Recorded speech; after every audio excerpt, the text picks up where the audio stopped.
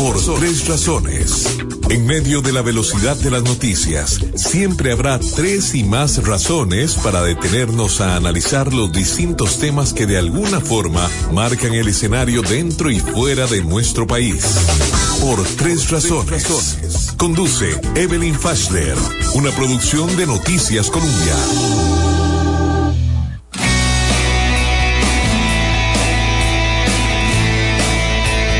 ¿Qué tal, amigos? Bienvenidos a Por Tres Razones, un programa que pasa de lunes a viernes y a partir de las 3 de la tarde. Un gusto contar con la compañía de todos ustedes. Antes de iniciar con el programa, permítanme recordarles nuestras plataformas digitales. Estamos en la 98.7 FM, en el corazón de los costarricenses. Estamos en Facebook. Usted nos busca y nos encuentra en Noticias Colombia, porque ahí estamos totalmente en vivo. También estamos en nuestra plataforma de WhatsApp, que es el 70030303, y aprovecho para recordarle nuestra página de internet, que es columbia.co.cr. En un mundo tan digitalizado como el que vivimos hoy, es importante también recordar que no solamente pasamos por la radio, sino también por las distintas plataformas. Como siempre le pregunto, hoy también lo hago, ¿qué es lo que a usted más le importa hoy, 1 de febrero del 2022? Me lo puede compartir a través del 70030303 o a través de Facebook de Noticias Colombia, y verá por tres y más razones. ¿Qué es lo que más le importa? ¿Le preocupa? ¿Le sorprende? De repente también, ¿por qué no decirlo? ¿Le agrada? ¿Le da gusto? ¿Le causa interés? A usted, amiga, amigo que nos escucha y que nos ve, ¿qué es lo que más le importa? Por tres razones. ¿Y a usted qué es lo que más le importa? Por tres razones. Y antes de pasar a entrevistar a el candidato que me faltaba, que vean, lo prometido es deuda, les prometí los 25 candidatos de la República, y de verdad que con mucha satisfacción, con mucha alegría les puedo decir que los tuvimos, que los escuchamos. Ya la persona que me diga, no tengo por quién votar, yo le respondería, bueno, usted no encontró por quién votar, pero que no tenga, no, porque aquí se oyeron las voces de los 25, bueno, de los 24. Hoy concluyo con los 25, gracias a Dios, y gracias infinitas a ellos también, de verdad que sí, muy agradecida porque todos acudieron a los micrófonos de Colombia. Ahora sí, antes de presentarles a mi invitado, paso a leer sus preocupaciones o de repente, ¿por qué no?, sus satisfacciones. Y me dicen así: hola, doña Evelyn, le saluda Luis Gutiérrez Brenes desde Heredia. Una vez más, agradecerle por permitirnos ser parte de su programa. No, al contrario, gracias a usted, Luis. Me preocupa mucho la inseguridad que se vive en las carreteras. Las personas ya no se preocupan por conducir de forma adecuada. Buenas tardes. ¿Sabe una cosa, don Luis? Esto lo contextualizo. A mí me toca presentar casi siempre, digamos, la edición de las 11:30 de Noticias Colombia. Y hoy el periodista Alejandro Arley me decía que se ha roto la cifra de accidentes, de nuevo, lamentablemente, vergonzosamente, de accidentes en carretera. Una guerra descarnada, cruel, violenta, se está llevando a cabo en nuestras carreteras. Aquí no tenemos armas, no tenemos ejército, pero conducimos sin ningún temor, sin ningún pudor, como si se nos fuera a ir el alma en ello, como si este país que no tiene ejército tuviera que irse a pelear con el mundo entero en las carreteras. Coincido con usted, coincido. Gracias por los programas que nos brindó, nos ayudaron a marcar el derrotero para la decisión del voto. Saludos, Juan Carlos Salas. Gracias, Juan Carlos, la agradecida soy yo. Le agradezco mucho por los programas, inclusive el de la señora que está en contra de las vacunas, inclusive el de las voces disidentes. Todas las voces son importantes. Sí, claro, lo recuerdo, el de doña Marisela Mora, la aspirante a la presidencia y a la diputación que está en contra de la vacunación. Y es que yo creo que como sociedad diversa que somos, pues mucha gente me dijo, ¿cómo es que le abriste los micrófonos a una persona que pensara así? Y mi respuesta es la siguiente: los micrófonos en una democracia se abren. Uno decide por quién votar, pero una democracia consiste en abrir los micrófonos, si no sería un autoritarismo. Entonces yo creo que al igual que los 24 restantes, doña Marisela, claro que sí, tenía derecho a opinar. Ahora, el que no opina como ella o considera que no merece el voto, no se lo da. Pero por supuesto que sí, eso es lo que enriquece un medio de comunicación y la democracia también. Me preocupa cómo los partidos políticos grandes y medios de comunicación televisiva y escrita son tan corruptos, pero el pueblo pacíficamente va a tener que detener a esos corruptos. Bendiciones, Juan Vargas. Ojalá, Juan, ojalá. Doña Evelyn, lo que más me preocupa es el dicho de que al perro lo capan solo una vez, y eso no es cierto. Dice, ella está hablando de que 2 veces nos embarcamos votando por un partido que nos engañó, perdón, don Gerardo Carballo desde Cartago, y que podemos caer en lo mismo. Claro, el riesgo existe, yo no lo niego. Lo que más me importa es que el señor Fabricio defiende a los corruptos. Bueno, ya vamos diciendo nombres. Perdón, dice, ¿sabía usted que todavía le deben el aguinaldo a las cocineras de las escuelas públicas, Jorge? Caramba, Jorge. Nos vamos pues a la entrevista del día. Seguimos en Por Tres Razones. Y ahora la entrevista. Por Tres Razones. Y hoy tenemos a otro de los candidatos. Él es diputado, bueno, fue presidente de la Asamblea Legislativa, en un periodo sumamente complicado de nuestro país. Hoy es aspirante a la presidencia. Don Eduardo Cruickshank es un abogado notario de profesión, nacido en Limón, hijo de padre carpintero y de una madre ama de casa. Tiene 63 años, ha trabajado como diputado y ahora postula su nombre. Bienvenido, don Eduardo.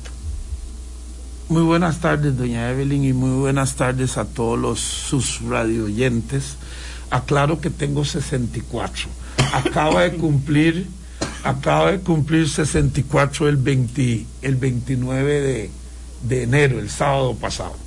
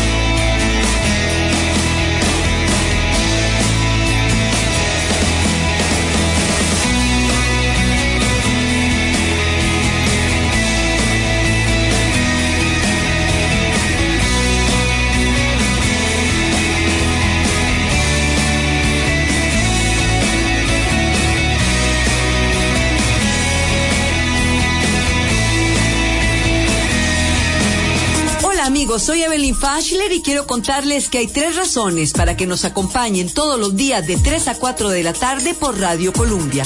La primera, la calidad de nuestros invitados. La segunda, el hecho de que nos preocupa lo que a usted más le importa. Y la tercera, la cereza en el pastel. Todos los días de 3 a 4, aquí en Radio Colombia. El equipo de Noticias Colombia está listo para llevarle todos los pormenores de la elección del próximo domingo 6 de febrero. El voto, los movimientos, el análisis y los resultados del proceso electoral. Siga el pulso de la elección 2022 a partir de las 5:30 de la mañana. Este domingo 6 de febrero por Noticias Colombia. Porque la calidad no se improvisa. Con un país en sintonía.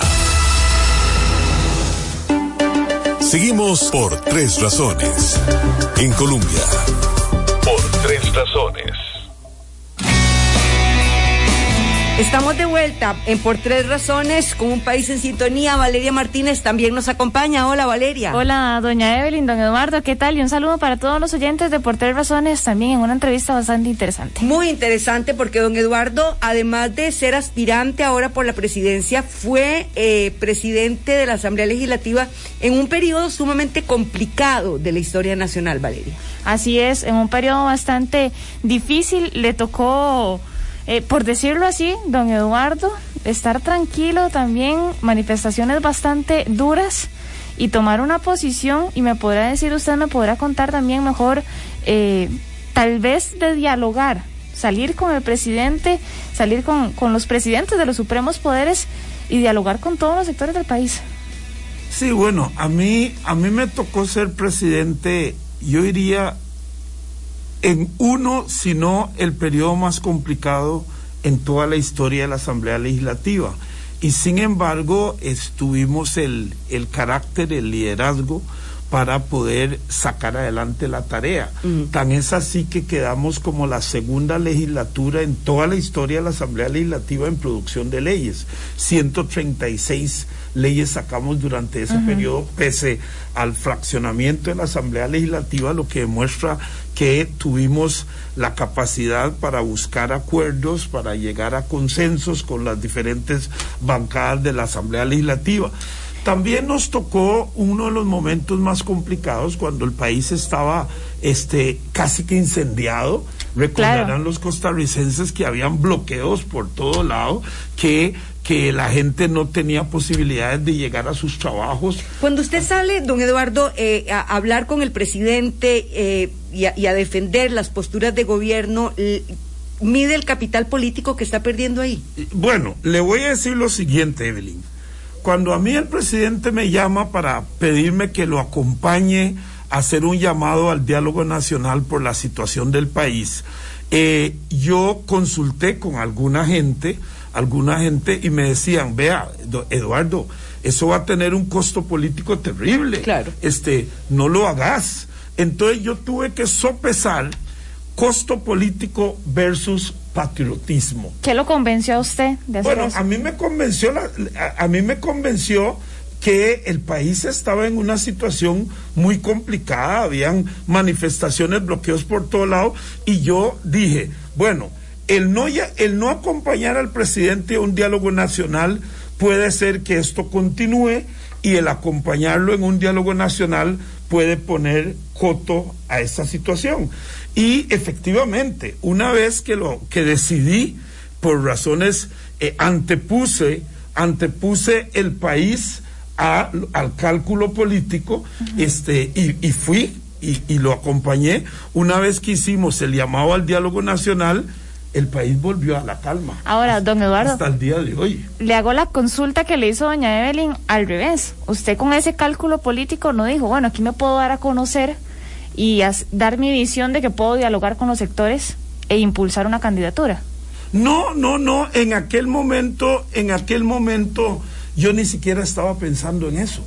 Es más, le voy a decir que mi candidatura se lanzó tardíamente, precisamente porque yo no estaba del todo convencido que debiera participar en el proceso en un primer momento, y Restauración Nacional estaba barajando otras candidaturas. Fue hasta el final que se consideró que la mejor opción para el Partido Restauración Nacional y para el país es este servidor, y a lo último fue que acepté, de forma tal que yo no estaba barajando esa posibilidad, ni mucho menos.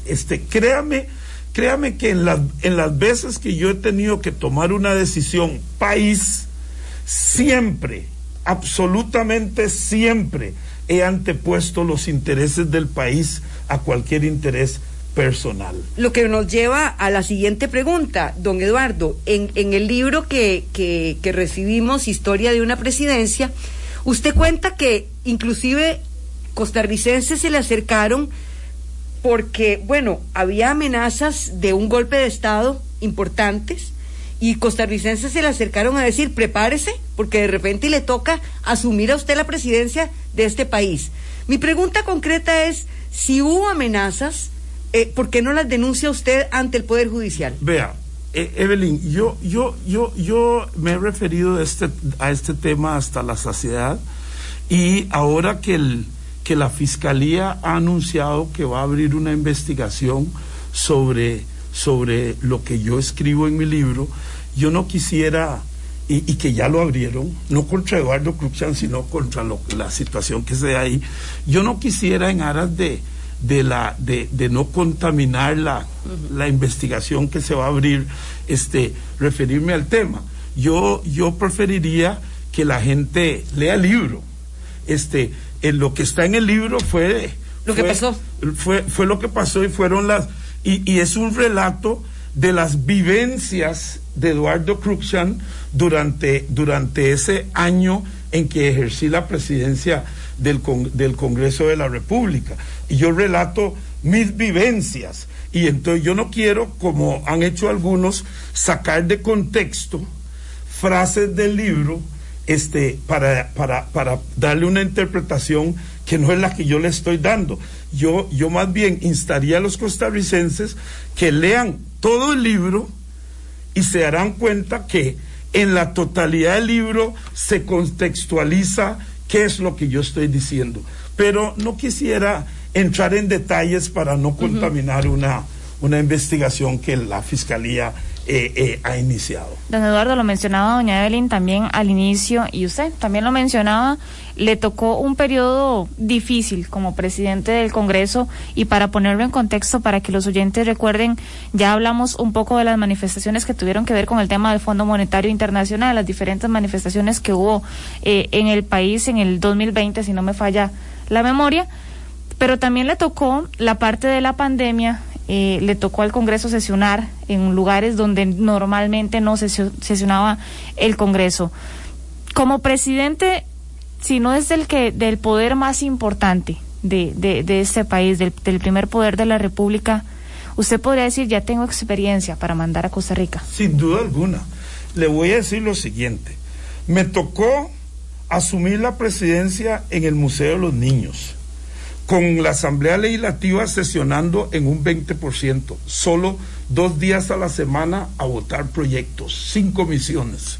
Cuando yo asumí, yo dije, si seguimos en un 20%, va a llegar un momento donde no van a haber proyectos maduros que lleguen a plenario, porque va a haber un desfase entre comisiones y plenario.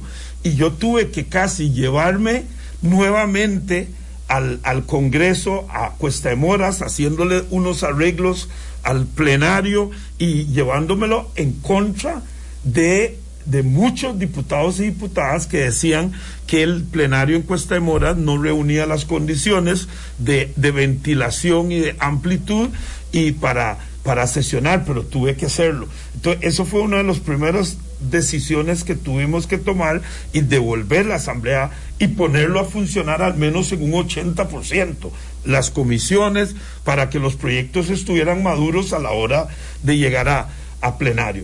Me tocó ahí mismo también la presentación de la solicitud de destitución de la señora defensora de los habitantes. Tuve que hacer esa tramitación, que al final resultó que no habían elementos de juicio para destituir a la señora defensora de los habitantes. Me tocó también la reelección del magistrado presidente de la Corte Suprema de Justicia, que había un gran sector de diputados que no querían reelegir al señor Fernando Cruz por distintas razones que tenía cada uno de ellos, y yo era de la tesis que no se podía dejar, no era cualquier magistrado, sino que es el magistrado presidente de la Corte Suprema de Justicia, y que si nosotros no lo reelegíamos, dejábamos a otro poder sin su presidente.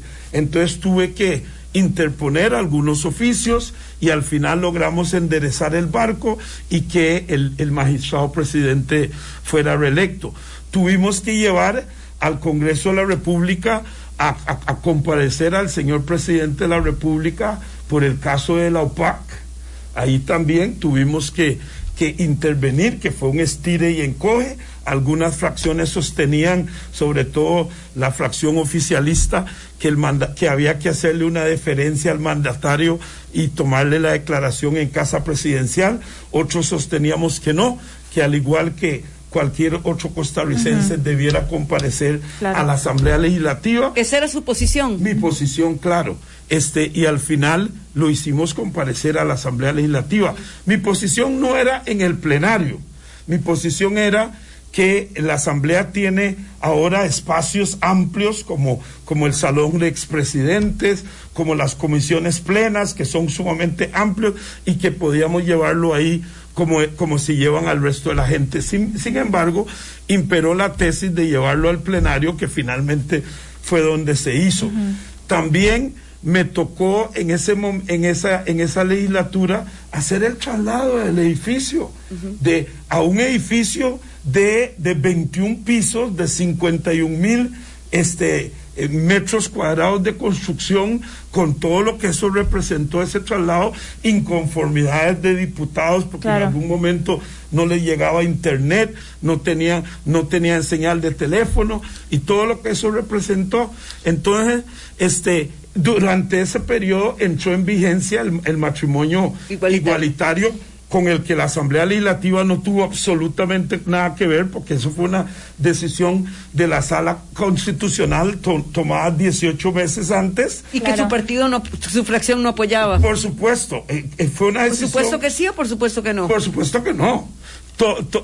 Pero eso fue una decisión de la Sala Constitucional, que declaró inconstitucional el artículo 14, inciso 6 del Código de Familia, que prohibía el matrimonio entre personas del mismo género. Pero lo único que hizo la Sala fue decir, entra en 18 meses. Y entonces la gente confundió.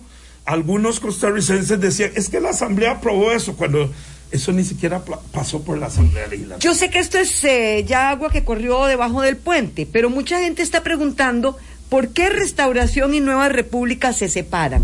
Bueno, ¿por qué hacen casa aparte ustedes? Bueno, eso usted tendría que preguntárselo al candidato que se fue. ¿A Fabricio? Sí, Evelyn, eso es como un matrimonio. Un matrimonio.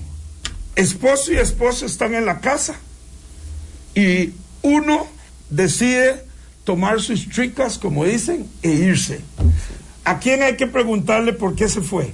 ¿A la que se quedó o al que se quedó o al que se fue? Entonces, ¿y usted por qué se queda? No, yo me quedo porque yo fui electo por el Partido Restauración Nacional, que es un partido serio, un partido responsable, y yo no tengo ninguna razón, por lo menos hasta el día de hoy, para abandonar mi partido. Y yo sigo perteneciendo a la fracción que me eligió como diputado, el partido que me eligió, y sigo perteneciendo al partido.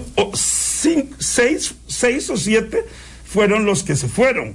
A esos habrá que preguntarles por qué tomaron esa decisión, como el esposo enojado que agarró sus tricas y se fue, o porque tiene otra mujer y se fue. A ese habrá que preguntarle, pero no le podemos preguntar al que se quedó tranquilo en su casa. Don Eduardo, una consulta, ahora que usted también hacía todo su recorrido por la Asamblea Legislativa, otro episodio que a usted le tocó estar ahí ya casi que al cierre de su presidencia, lo tuvo con una de sus excompañeras de bancada, con doña Nidia Céspedes, que se plantó en el plenario legislativo por muchos días. Todo eso está en el libro. Por muchos días, exacto, por muchos días.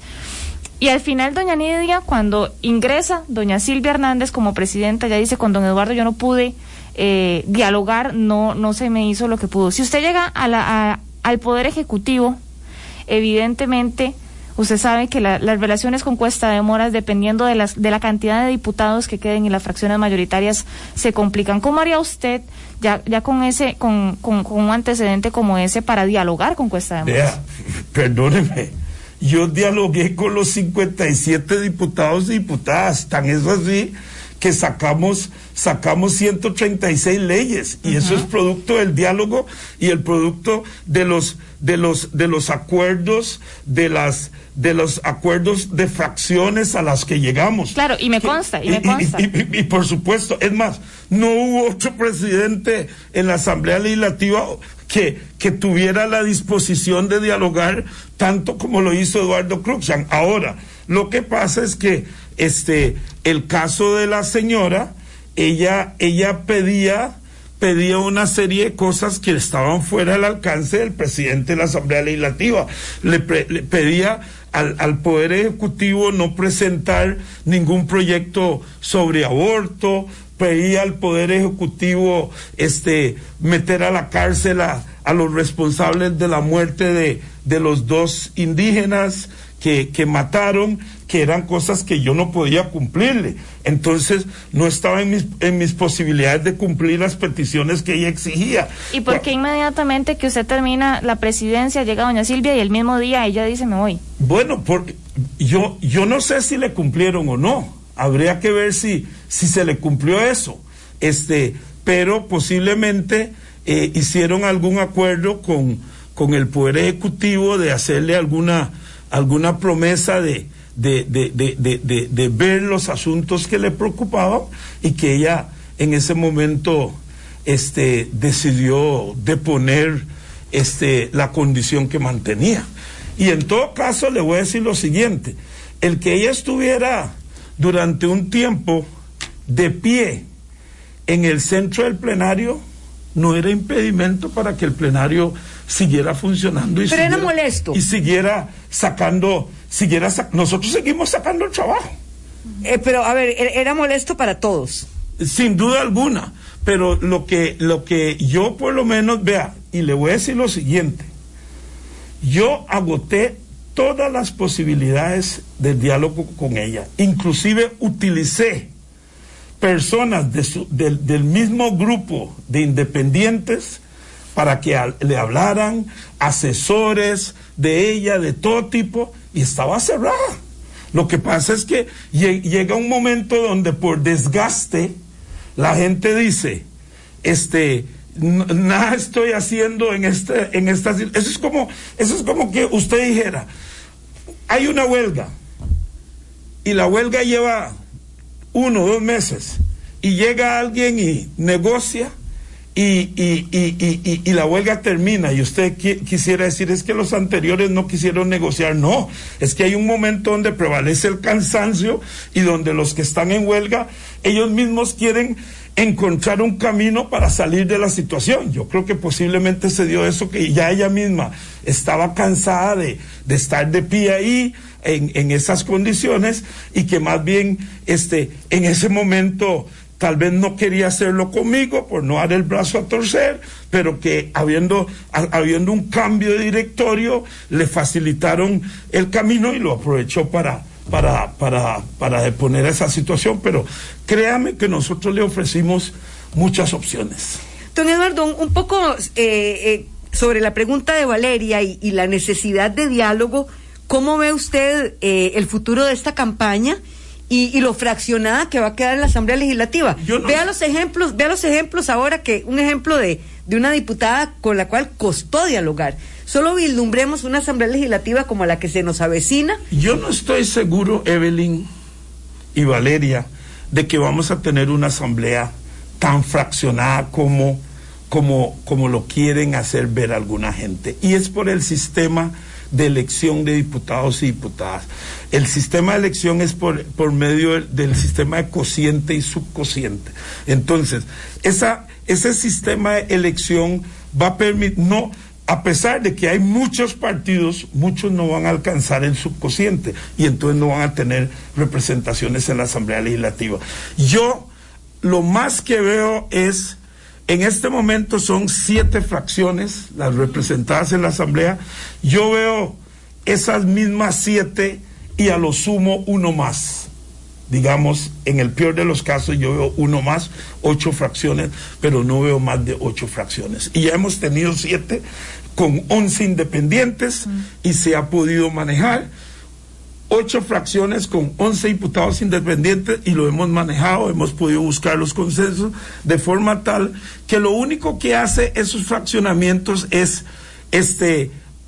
agudizar la experticia de la gente que toca hacer las negociaciones. Y es más, precisamente el haber sido presidente de la Asamblea Legislativa me ha preparado a mí, tanto en paciencia, en conocimientos, como en capacidad de diálogo para asumir el poder ejecutivo. Porque créame que el próximo presidente del país va a asumir un país con déficit fiscal, apagón educativo, altos índices de corrupción, pobreza arriba del 20%, un país desconectado, sin conectividad en la periferia de Costa Rica. Claro. El país, somos de los 10 países más desiguales del mundo, el primero de la OCDE, el país más pobre de la OCDE, de manera que va a asumir un país sumido en las adversidades, y se necesita de un liderazgo probado, no un liderazgo experimental, porque muchos de los que hoy están aspirando a la presidencia de la República nunca han estado al frente de un poder de la República y no tienen la menor idea de lo que es, y van a hacer un experimento, y lo que requiere el país es de líderes probados que han demostrado de lo que son capaces de hacer en los momentos más adversos. Liderazgo y un equipo, don Eduardo. Supuesto. ¿Quién es su equipo? Pero le voy a decir lo siguiente, y qué dicha que me hace esa pregunta. Qué dicha que me hace esta pregunta. En una de las últimas encuestas del CIEP, se estableció que el 78% de los costarricenses no pertenecen a ningún partido político. El 78%. Quiere decir que tan solo un 28%, no un 22, 7, 8, sí, un 22% tiene partido político. ¿Qué quiere decir eso? Que dentro de ese 78% hay miles de hombres y mujeres costarricenses bien preparados y con vocación de servicio público, que quieren venir a servirle al país. Es falaz eso que han dicho cuando dicen algunos, es que este partido tiene el equipo de gobierno para gobernar. Cuando era el bipartidismo tal vez lo tenían, pero ahora que 78% no pertenece a ningún partido, necesariamente usted tiene que armar el próximo equipo de gobierno como llamamos, con una selección nacional. ¿Cree usted? Llegando el entrenador, llamando a los jugadores. Con una selección nacional. Y le voy a decir, se lo traduzco a ese sentido. ¿Cuál fue el papel que hizo Costa Rica en Brasil 2014? Con estos mismos jugadores que están al borde de ser eliminados. ¿Y quién fue la diferencia? El capitán del barco. Entonces, Costa Rica tiene que tomar, y hoy, en el debate de hoy, le hicieron una pregunta a todos los candidatos. En caso de ser presidente, ¿va a integrar usted su equipo de gobierno con gente de otros partidos? Y los 7 dijeron que sí. Claro. ¿Y sabe por qué dijeron que sí? Porque en tiempos excepcionales usted necesita de hombres y mujeres excepcionales. ¿Usted cree un gobierno de unidad? Yo no lo llamaría gobierno de unidad. Porque yo no lo llamaría gobierno de unidad.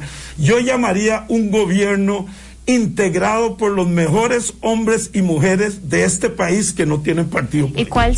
Obviamente usted sería el capitán. Por supuesto, con un buen capitán.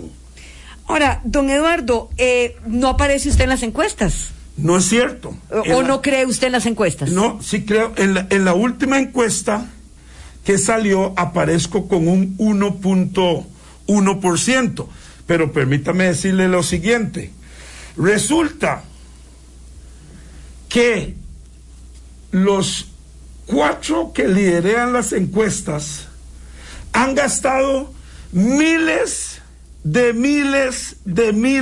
colones y ninguno llega al 20%. Quiere decir que la plata, quiere decir que el factor publicitario no convence al 42% que hoy está indeciso. ¿Qué los convence? Si vamos a ver, los debates no los convencen. No, dice usted que no los convencen. La publicidad no los convencen. ¿Qué los convence? Evelyn, ¿quiere que le diga algo? El candidato que hoy tiene 0 puntos, que no es Eduardo Cruickshank, que está en último de los 25, sí, los indecisos se inclinan por él, es presidente. Correcto. Y los que están arriba, no se deje llevar por eso. Recuerde, hace 4 años estaban liderando Juan Diego Castro y Álvarez de Santi. Estaban liderando, y el tercer lugar era Pisa. Y ninguno de los 3 entraron ni a la segunda ronda. Y hace 8 años tenía 37% Johnny Araya, y todo el mundo lo daba por presidente. Y al final, Luis Guillermo Solís, que no aparecía en las encuestas, terminó siendo presidente.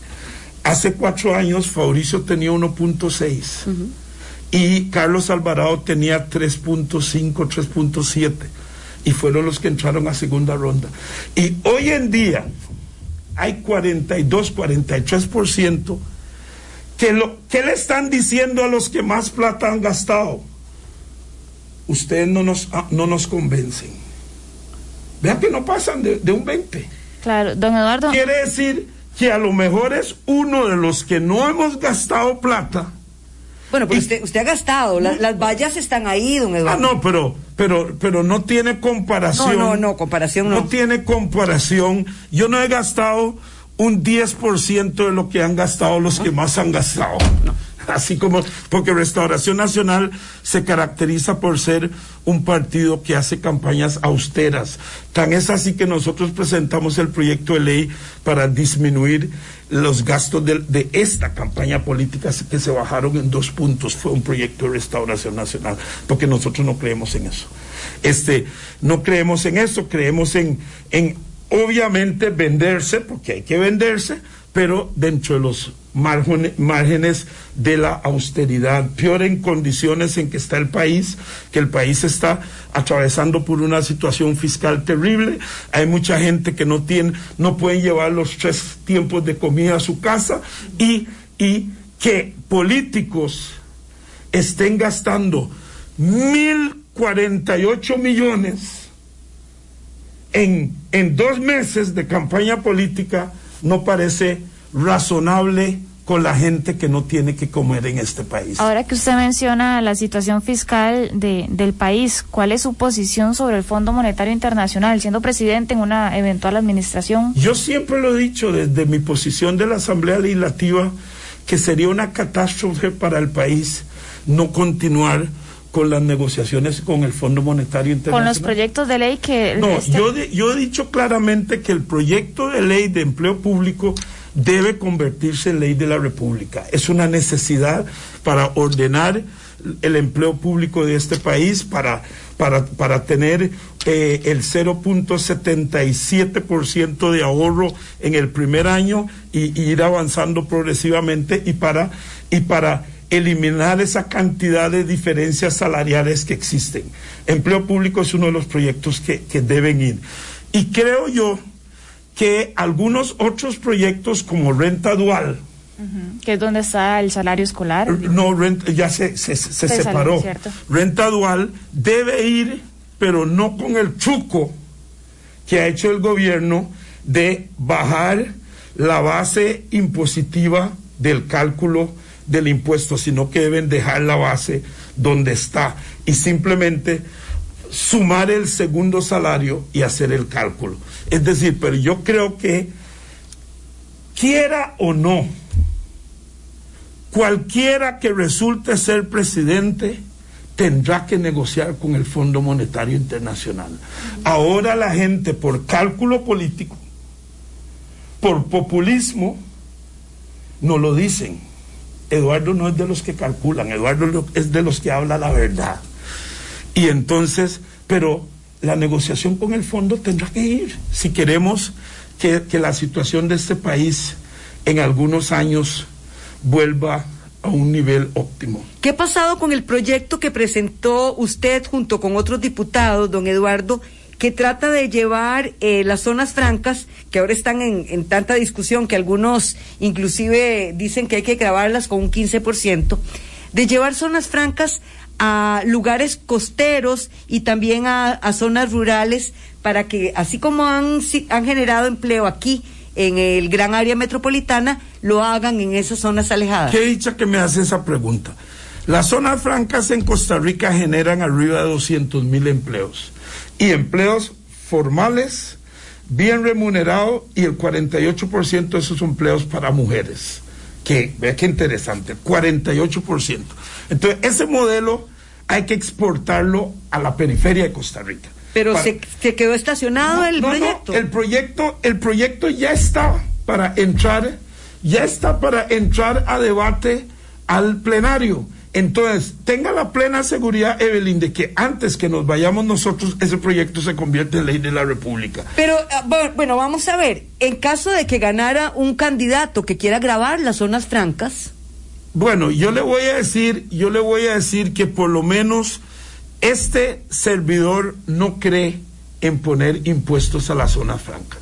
Yo creo que las zonas francas generan muchísimo empleo, que aportan al país en cargas sociales, aportan al país en consumo de energía eléctrica, en consumo de agua y en los salarios que le pagan. No me imagino que hubiera pasado en esta pandemia, la verdad, si las zonas francas no hubieran estado generando esa cantidad de empleo. Entonces, yo le voy a decir, Evelyn, yo no creo que logren juntar los votos en la Asamblea Legislativa ningún candidato para grabar las zonas francas.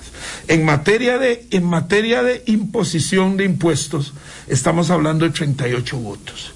Entonces, y habemos muchos diputados actualmente, y vendrán muchos que creen, al igual que este servidor, que las zonas francas no deben ser grabadas. Entonces, yo no veo que va a haber viabilidad en algún momento para que se dé una situación de esa naturaleza. Más bien, yo creo que las zonas francas, con este proyecto de ley, donde se bajan las cargas sociales, donde se hacen encadenamientos con sectores pesqueros, con sectores agrícolas en zonas francas, me parece que eso va a llevar desarrollo socioeconómico a las costas, a la periferia del país, y que vamos a empezar a romper el desempleo estructural que existe en la periferia, porque el desempleo en la GAM es coyuntural, pero el de la periferia es estructural. Y a través de ese proyecto de ley, que yo espero que se convierta en ley de la República en los próximos 30 días, El problema es que ustedes están de salida, don Eduardo. Sí, pero sí se va a votar, porque ese es un proyecto que fue firmado casi que por 40 y pico de diputados, y tiene mucho consenso. Don Eduardo, y ahora que usted habla de las zonas francas, y puntualmente, porque nos queda poco tiempo para poder aprovecharlo, ¿qué otras propuestas tiene usted sobre zonas francas, viniendo usted de Limón, uno de los lugares también tan olvidados, para que la gente confíe en que va a llevar nosotros, vea, yo soy de la tesis que si queremos que los costarricenses vuelvan a tener calidad de vida, tanto en la GAM como fuera de la GAM, hay que llevar desarrollo fuera de la GAM. Y me voy a explicar. En el 4% del territorio nacional, que es la GAM, viven 3 millones de habitantes. Y entonces hay colapso de todo. Colapso vial, educativo, de todo. Ustedes lo viven y nosotros, y lo vivimos todos los días. ¿Y sabe por qué? Porque gran parte de esos 3 millones de habitantes pertenecen a Punta Arenas, Limón, Guanacaste, San Carlos, Golfito, que se vienen para acá a falta de oportunidades allá. Entonces, va a llegar un momento donde va a ser tanta la migración y la concentración de gente en ese pequeño territorio que la vida se va a volver insostenible para todos. Unos por el hacinamiento en ese pequeño territorio y otros afuera por no tener oportunidades. Entonces, si queremos que los costarricenses retornemos a la vida, tenemos que crear desarrollo en las afueras para revertir ese proceso, para que toda esa gente que vive aquí y que no son de aquí y que quisieran estar afuera, volver a su terruño, crear oportunidades laborales para que ellos regresen. Entonces, desfogamos el centro de la ciudad y hay una distribución equitativa poblacional a lo largo y ancho de todo el territorio nacional, como sucede en los países desarrollados. ¿Le queda algún sinsabor ahora que sale de la Asamblea? ¿Qué le faltó por hacer, don Eduardo Cruickshank, diputado? Yo sé que aspira a la presidencia, pero ¿qué siente usted que dijo, bueno, no me dio tiempo de hacer esto? Bueno, yo saldría totalmente satisfecho si en los 2 meses que quedan pudiera sacar un proyecto que se llama nacionalización en puntos de ingreso. ¿Qué significa eso? Que las importaciones se nacionalizan por el punto donde ingresan al país y que no siga sucediendo la alcahuetería que entran 160 kilómetros hasta la aduana central y en el camino, lo vemos todos los días, cambian lo que han importado, importan oro, sacan el oro del camino y meten bronce y lo que llegan a nacionalizar a la aduana central es bronce, en detrimento del fisco. Imagínense que el otro día declararon que traían unos envases plásticos valorados en $2,000 y traían 22 millones de cigarros. Y entonces eso tiene el país quebrado. Si yo logro aprobar ese proyecto antes de salir, terminaría con la satisfacción del deber cumplido. Muy bien, ¿no? Y nada más, también para mencionarlo, yo sé que usted es una de las luchas que ha llevado en la Asamblea Legislativa las zonas costeras y llevar el trabajo a estos lugares. Así que ojalá que sea una de las localidades. Decirle algo. Es indispensable que el aeropuerto de Limón no solo se llame aeropuerto internacional, sino que funcione como un aeropuerto internacional, como el Daniel Oduber. Y es indispensable construir un aeropuerto en la zona norte, en San Carlos, claro, y en la zona sur de Golfito, para ir llevando desarrollo a los 4 puntos cardinales del país. Es indispensable también crear 2 puertos turísticos de abordaje y desabordaje, no como ahora, que si usted quiere ir a hacer un crucero al Caribe, tiene que ir a Miami a tomar el crucero. No, que usted pueda abordarlo en Limón o abordarlo en Punta Arenas. Es decir, lo que llamamos puertos on-port, puertos de abordaje y desabordaje.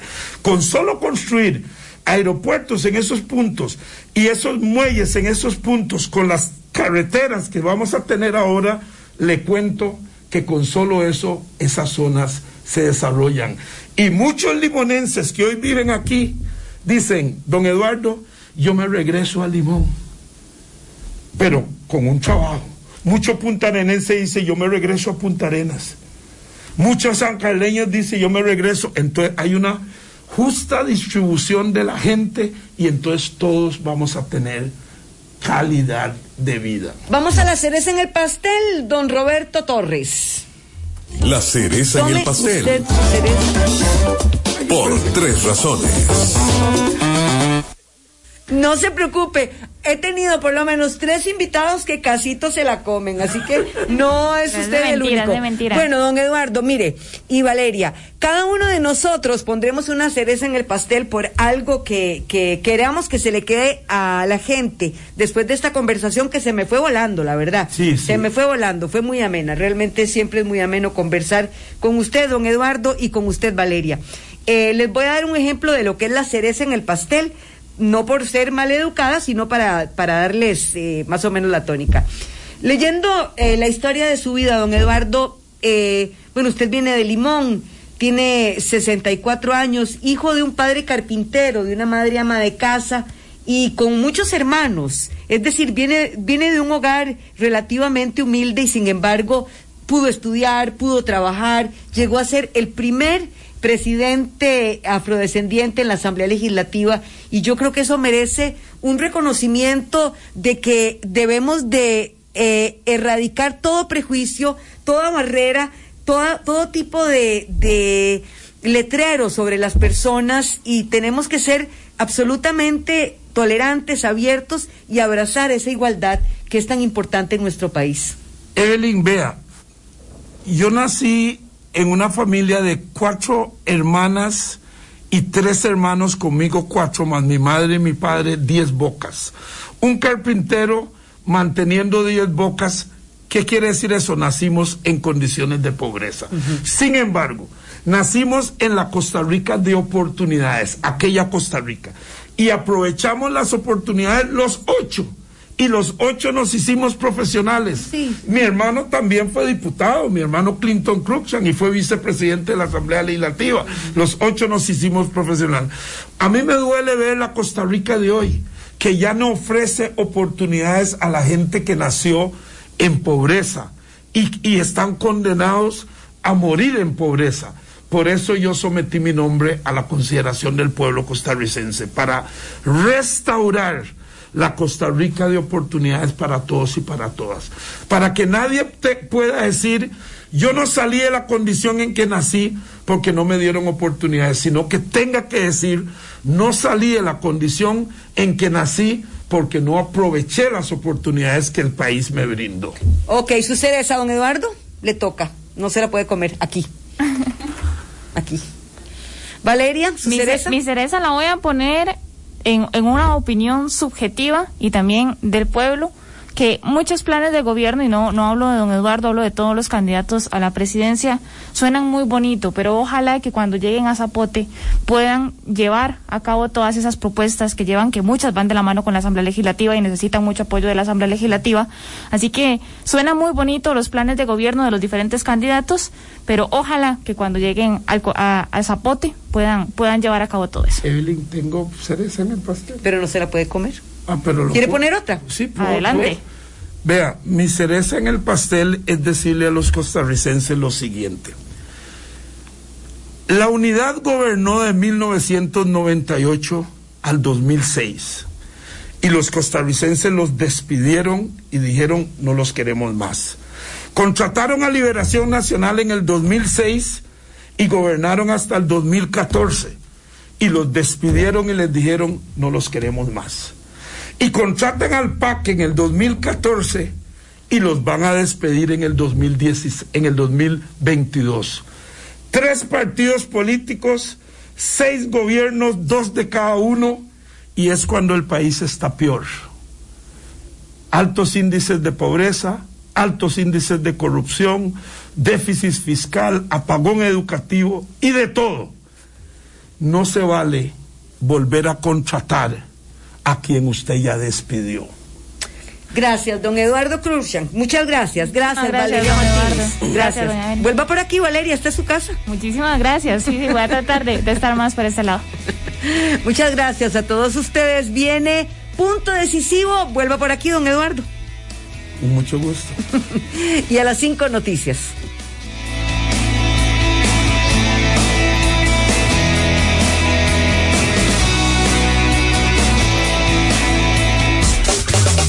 Finaliza Por Tres Razones. Le esperamos de lunes a viernes a las 3 de la tarde para analizar los distintos temas que marcan el escenario dentro y fuera de nuestro país.